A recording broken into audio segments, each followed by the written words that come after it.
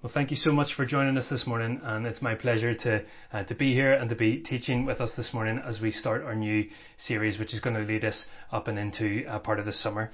And it's an exciting time for us whenever we start a new teaching series. I enjoy just laying a little bit of the foundation of some of the big picture things that we're going to see within this whole section of Scripture that we're looking at. And so this new series is going to be based through the book of 1 Peter. It's a New Testament letter. And I wonder what your experience of that book is up until now. Maybe you've read it before, you've studied it even to an extent, and you feel like you know it well. Maybe actually you're not really sure even where it is in the New Testament.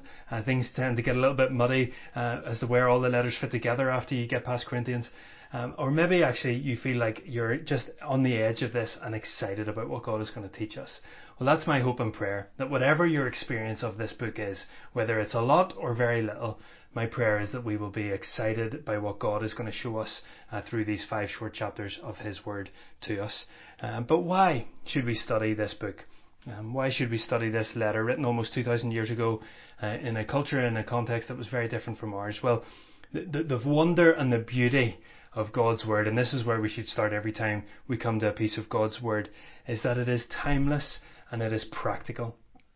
It is, as we read in 2 Timothy 3:16-17, these well-known words, all Scripture is God-breathed and useful for teaching, rebuking, correcting and training in righteousness, so that the servant of God may be thoroughly equipped for every good word. God's Word is good for us and it is purposeful.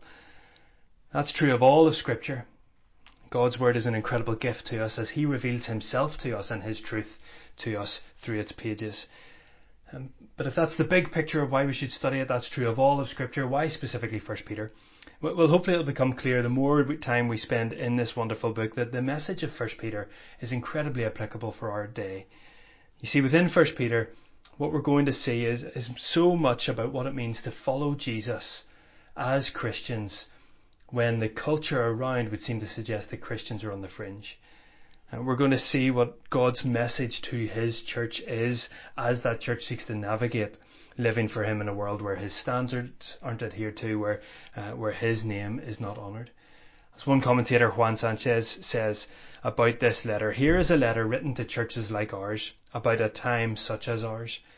Peter's first letter is one we need to read, treasure and believe in our day, because the post-Christian societies many of us live in now are very much like the pre-Christian society in which Peter's first century readers lived in then.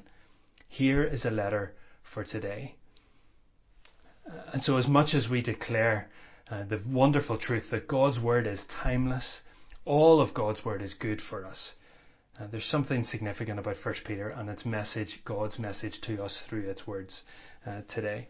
So as we begin this journey through the letter and throughout the course of this series, I hope and I pray that we'll be encouraged to appreciate the depth and the nourishment that God will give us through this book. It's only 5 chapters long, it's relatively short, just 105 verses in total, but there's no way in the Sundays that we gather together, there's no way that we'll be able to plumb the depths of what God has to say to us.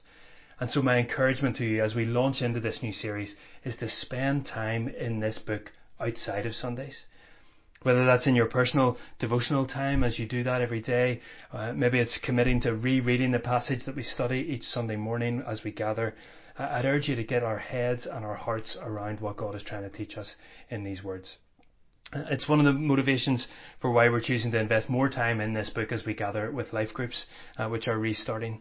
And so whether you meet in person or online as part of a life group, if you've been part of a life group before, or this could be a first time of joining one, we'd really encourage you to do that. And one of the primary reasons we want to do that is so that we will get our teeth really into what God is going to teach us through this wonderful book. But what about the book itself? Let's turn attention there and just set the scene a little bit for the weeks that will follow. It's always important, whatever passage we're going to study, that we consider that passage in its own right. And in doing that, sometimes if you happen to have a study Bible there with you, it's really helpful to read the introductory section of that. Sometimes I think we skip over that to get to God's Word to us, of course. But those introductory lessons to us can be really helpful to aid our understanding and to really grasp the wonder of what God is teaching us. So there we might see things about the human author, we might see the date that it was written, the circumstances of culture that were going on, how it fits into the course of biblical history, and all of those things are good for us to know and understand. And from the very first verse of 1 Peter, we see a couple of those questions being answered. We see who wrote the book and who it was written to. Firstly, who wrote the book? The very first word of this letter is Peter. Verse 1, chapter 1, Peter. And this is the man that we've been hearing so much of recently through Michael's really helpful series and study of his life. Peter, the man who knew Jesus, who followed Jesus, the man who denied Jesus, the man who then declared Jesus. This is Peter. And so it means that as we come to read this book, not only are we reading the God-inspired words through Peter as he wrote to groups of churches, but we're also reading the words of an eyewitness of Jesus' life, death, resurrection and ascension. And that may sound obvious, but I think we should allow that to excite us. And so we should lean into and we learn from Peter's words here as God inspired him to write based on his wonderful experience of living with our risen Lord. And look at Peter's description as we see more of what this author has to teach us. Look at his own description of himself. Peter, in verse 1, an apostle of Jesus Christ.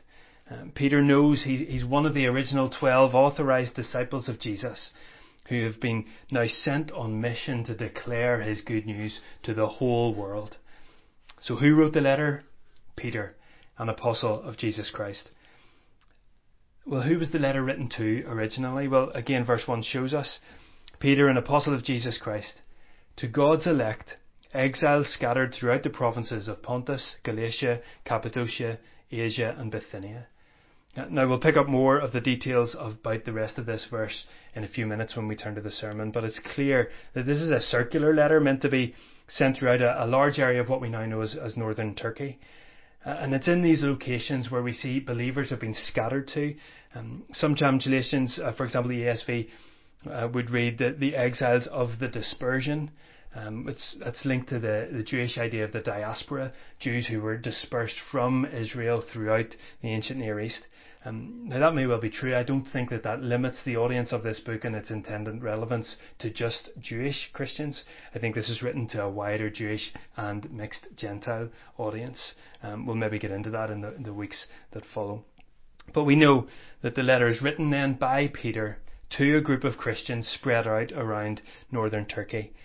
And we can see from what Peter writes to these believers that these are Christians who are beginning to suffer for their faith. They're beginning to come under some pressure because they follow Jesus Christ and they claim him as Lord. And so they're suffering persecution. And so Peter writes to them to encourage them to keep on going. Encourages them to persevere in their faith, to take their eyes off their current circumstances, to see the wonder of the plan that God has for them in his eternity. And in doing all of that, it's to not allow the circumstances that they face and day by day to cloud their understanding of the gospel. And we see so many of those themes coming through in some of the messages that we see throughout this letter, where Peter expounds on our eternal, our living hope. He talks about our secure salvation in Jesus Christ. He talks about our identity as God's people and how that identity fuels our actions and our attitudes. He talks about the need for Christian community and supporting one another. He talks about the reality of the spiritual enemy who we must be alert to and resist. And how all of that wonderful grasp of who we are and what God has done for us, how all of that leads us to live out and to speak out the good news of Jesus with those around us. And in doing that, then they would be drawn to Jesus themselves. In other words, if we could summarize it as we've tried to do in the title for this series, this is a letter encouraging followers of Jesus to stand firm. Peter uses language a little bit like that in chapter 5 on a couple of occasions. In verse 9 he says, in talking about the enemy, resist him, standing firm in the faith. In verse 10, the God of all grace, who called you into his eternal glory in Christ, after you have suffered a little while, will himself restore you and make you strong, firm and steadfast. And then finally in verse 12 of chapter 5, I've written to you briefly, encouraging you and testifying that this is the true grace of God. Stand fast in it. It's why we've entitled this series Stand Firm. It's clear that this is a message that Peter really wants to get across and that God wants to get across to his church. That as you live in a culture and a context that may feel difficult to follow Jesus, stand firm. But there's one thing and one final thing I just want to clarify about that title. The encouragement to stand firm could possibly sound a little bit passive. Like all we have to do as everything else changes around us is stand firm, stay in the same place, do the same things, and everything else will happen around us. But from the thrust of Peter's letter, we know that standing firm is anything but passive. It's remarkably active. There's action to be taken. There's attitudes to be fostered. There's words to be said. There's behaviour to be lived out. Standing firm in the faith is no way passive. It takes decisive, alert, conscious hearts and minds, remaining focused on the goal of who Jesus is and what he's done and how we can live for him. And all of that means that we will not be shaken. We will stand firm. And so we can begin to see and just scratch the surface of the richness and the depth of this letter. And I hope that as we dive into it over these months, that we will be encouraged, we'll be spurred on, we'll be challenged, we'll be inspired, we'll be equipped to follow Jesus as God teaches us through Peter's words, that we would indeed stand firm in him and who he is.